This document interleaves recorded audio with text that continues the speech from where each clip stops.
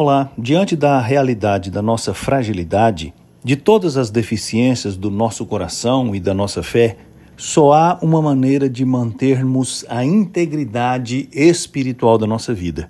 Ela nos é dita no texto do Salmo 119, no versículo 11, onde o autor sagrado escreveu assim: guardo a tua palavra no meu coração para não pecar contra ti.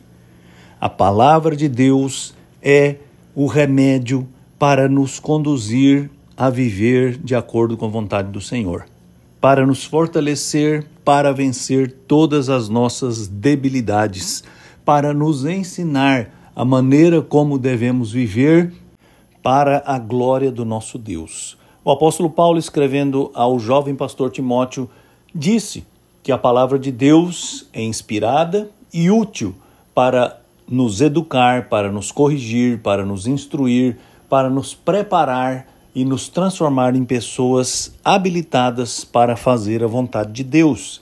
Portanto, você precisa de uma dose diária de leitura e meditação na palavra do Senhor. Você precisa investir tempo para conhecer a vontade de Deus revelada na Escritura Sagrada. Você precisa, como o salmista, guardá-la no seu coração. Isto significa meditar nela e mediar todas as suas escolhas e ações pelos princípios ensinados por Deus na sua palavra. Somente quando somos alimentados, guiados, dirigidos pela palavra de Deus, é que venceremos todas as nossas fragilidades emocionais, espirituais e viveremos como o nosso Deus deseja e ordena que vivamos. Guarde a palavra no seu coração e você será uma pessoa nova, renovada e fortalecida.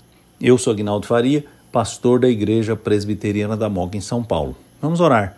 Senhor, eu te agradeço de todo o coração, porque o Senhor nos deu a sua palavra, que nos orienta, que nos preserva, que nos dá saúde e que nos permite viver conforme a sua vontade. Dá-nos agora a sabedoria de investir tempo para conhecê-la e meditar nela, para sermos alimentados por ela. Eu te peço em nome de Jesus. Amém.